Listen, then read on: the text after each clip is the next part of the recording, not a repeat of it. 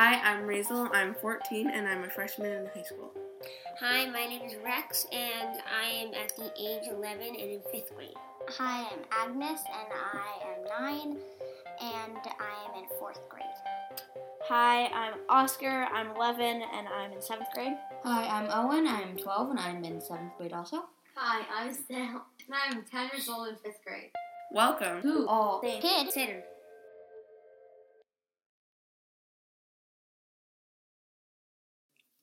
So before this episode of the podcast starts, I'd like to lay down a bit of background information on the movie we're going to be reviewing, which is Now You See Me. So basically the plot of this movie is that there are 4 magicians and they are given these blueprints for a series of shows for them to perform to get into a secret organization of magicians.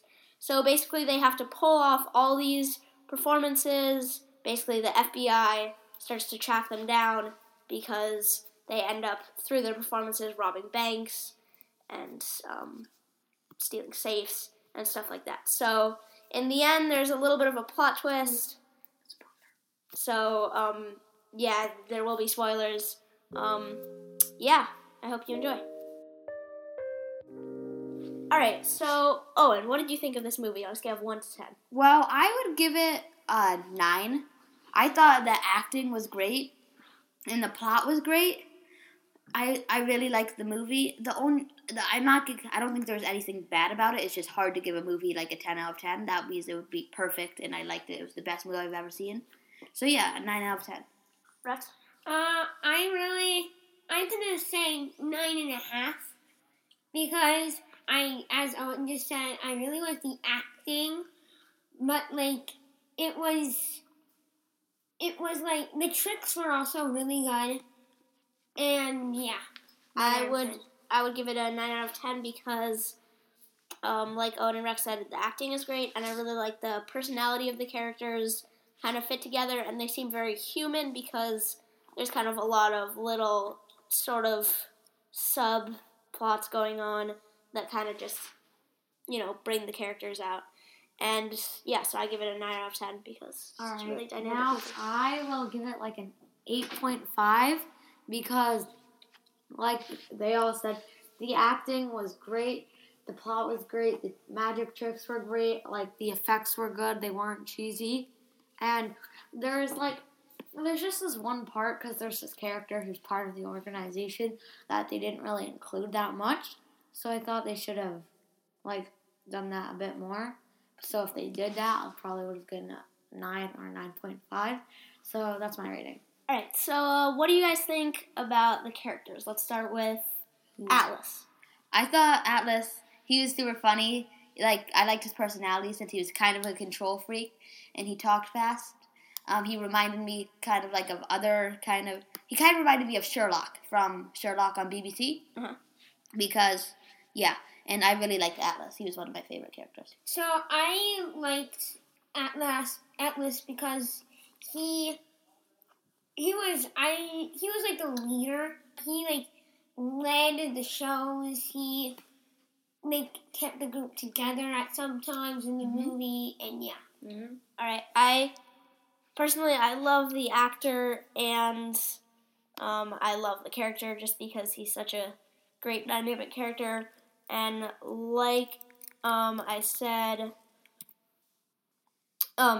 so like Rex said, he kind of brings everybody together and I think brings out the best in the movie, and Jesse Eisenberg is a great actor. So, what I thought about Atlas, I thought he was pretty funny, when he was in jail, and he was first rule of magic, always be the smartest guy in the room, and then he flipped the handcuffs on the FBI agent who was, interviewing him, interrogating him in the jail cell, and also, I thought that he was also, I liked him because he was also, the leader of the group. He, on the stage, when they were doing their acts, he was the guy who was telling them what they were going to do, and he's also kind of weird, but...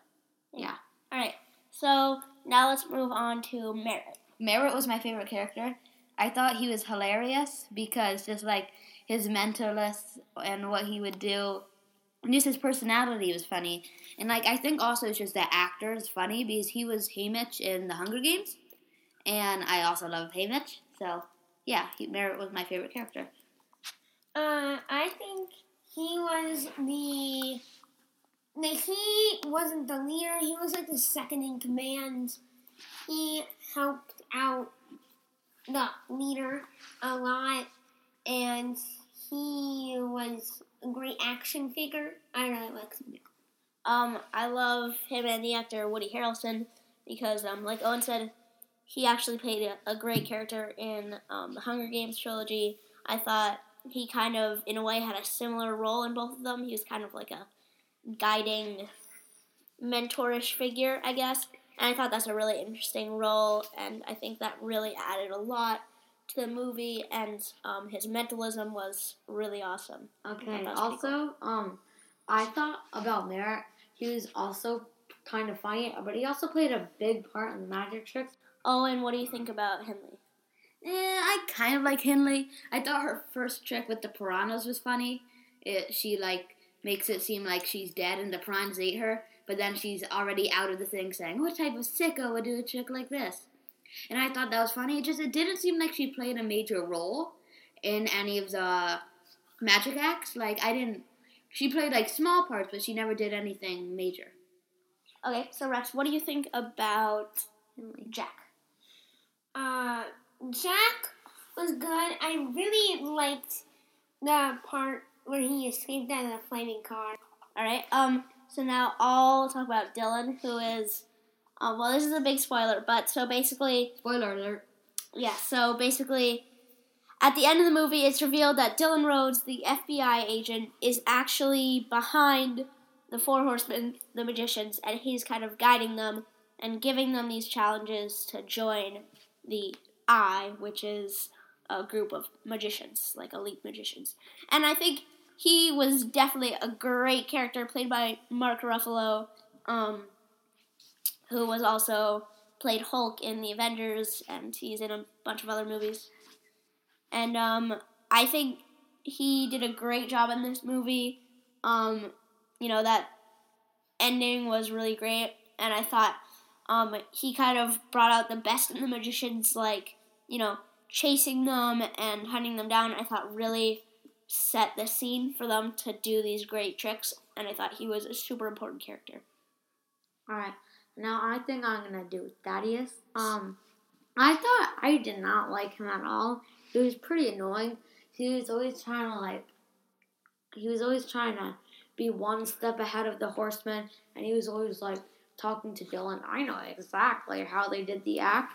A lot of times he did, but he really just ended up getting framed and then going to jail and then getting wrecked by Dylan.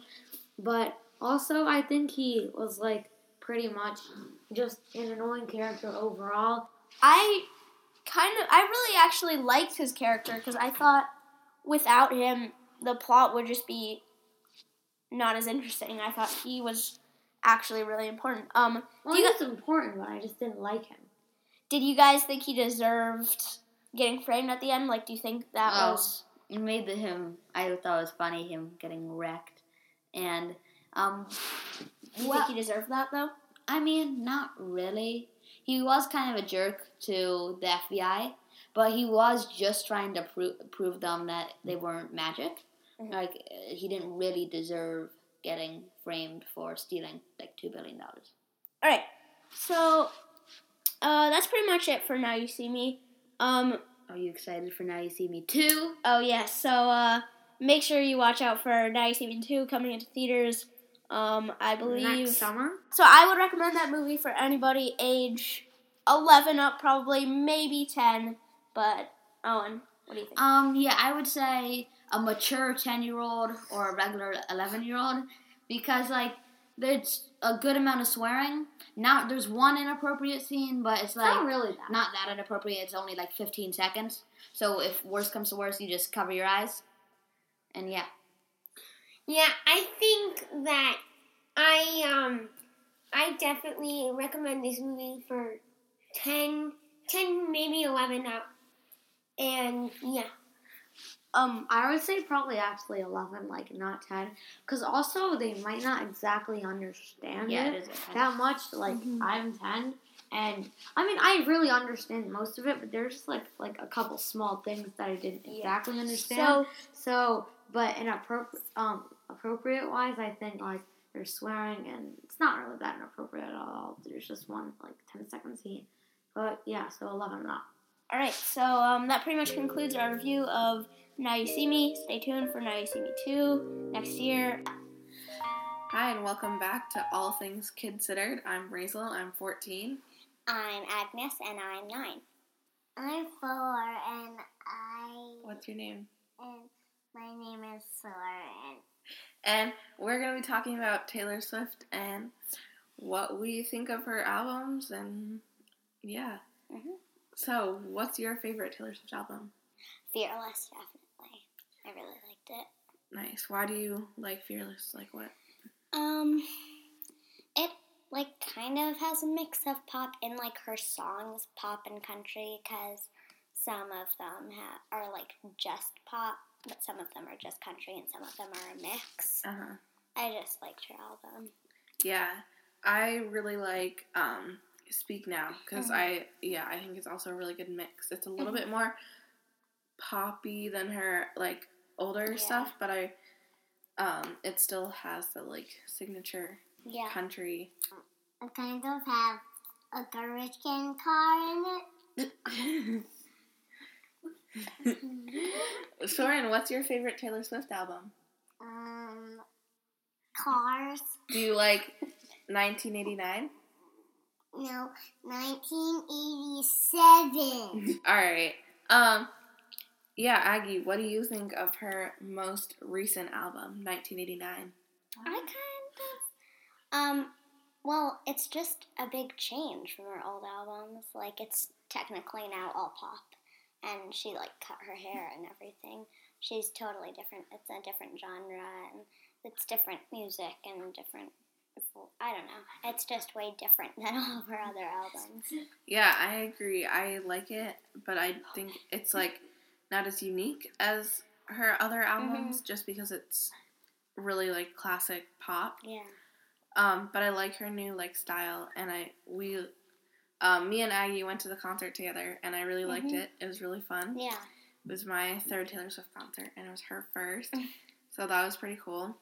And I don't know, I like her new style, and I think that she's, like, I don't know, she's a lot bigger now. Like, a lot more people know about her, and she's a lot more popular.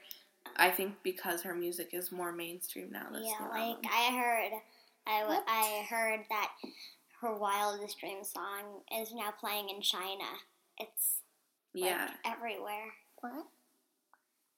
She's big everywhere. Yeah. So. Do you have a least favorite Taylor Swift song? I like almost all of her songs, but some of them are really too much about love and too much about what she thinks. But I like all of her songs, like, a lot. Soren, what do you think of Taylor Swift? Do you like her songs? I like her cars. Yeah, I like all of her music. My least favorite album is probably Red, because I felt like it was still really good music, but it was just like super poppy and it wasn't as unique. I feel like 1989 is a little bit more like Taylor Swift. I don't know. Yeah, definitely. I agree with you. All right. So thanks for listening. Hey everybody, welcome to our endorsement segment of the second episode of All Things Kid-Centered. So, first off, I'm Oscar. I'll be reviewing a very popular fantasy trilogy called Eragon, written by Christopher Paolini. You might have heard of it.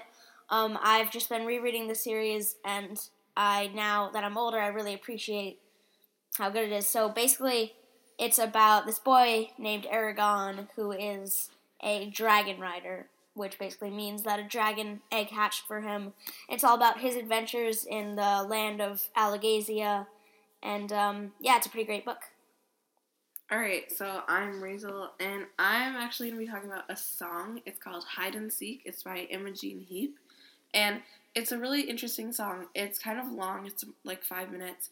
But it's a really cool song. It's got really cool vocals and, like, a bunch of different parts. I'm actually singing it in chorus. And it's really fun to sing. And it also is great, like, background music. So, yeah, Rex. Well, I am going to suggest the book Ungifted by Gordon Corman. It is a nonfiction book about a boy who it gets this letter saying that he's gifted with for smartness. And then, of course, it turns out that he's not gifted, and then they go into this whole affair at the school of whether he's gifted or not. Alright, I'm Sam, and I'll be suggesting a book called Lawless by Matt Bonadurant. And it's a great book. It's about this girl, M. Freeman. That's just how she calls herself. And so she goes to the school called Lawless, where they teach you how to be a criminal. And she ends up, like, it's weird. And she ends up thinking, what is this school? And also, she finds out her dad, who's dead, he was a master crook. He was an art thief. And so is his mom. It's a really good book, and I think they made a second book. Alright, I will be reviewing an anime. It's called Noragami. It is really good. It is about a minor god named Yato, who claims he's a god and is a god, but, like, no one worships him. He has to sleep on benches. And then he gets what's called a regula, which is a soul that has died, but it was not a bad soul, that he claims is his weapon. And so it's really, really good.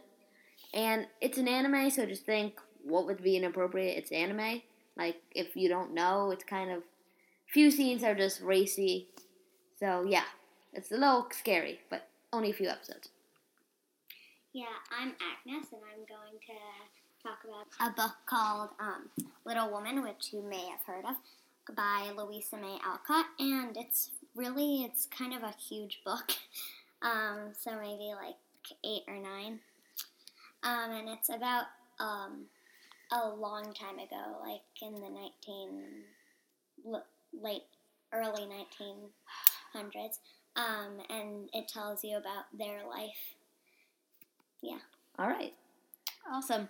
I think that concludes our second episode of All Things Considered. Stay tuned for next episode.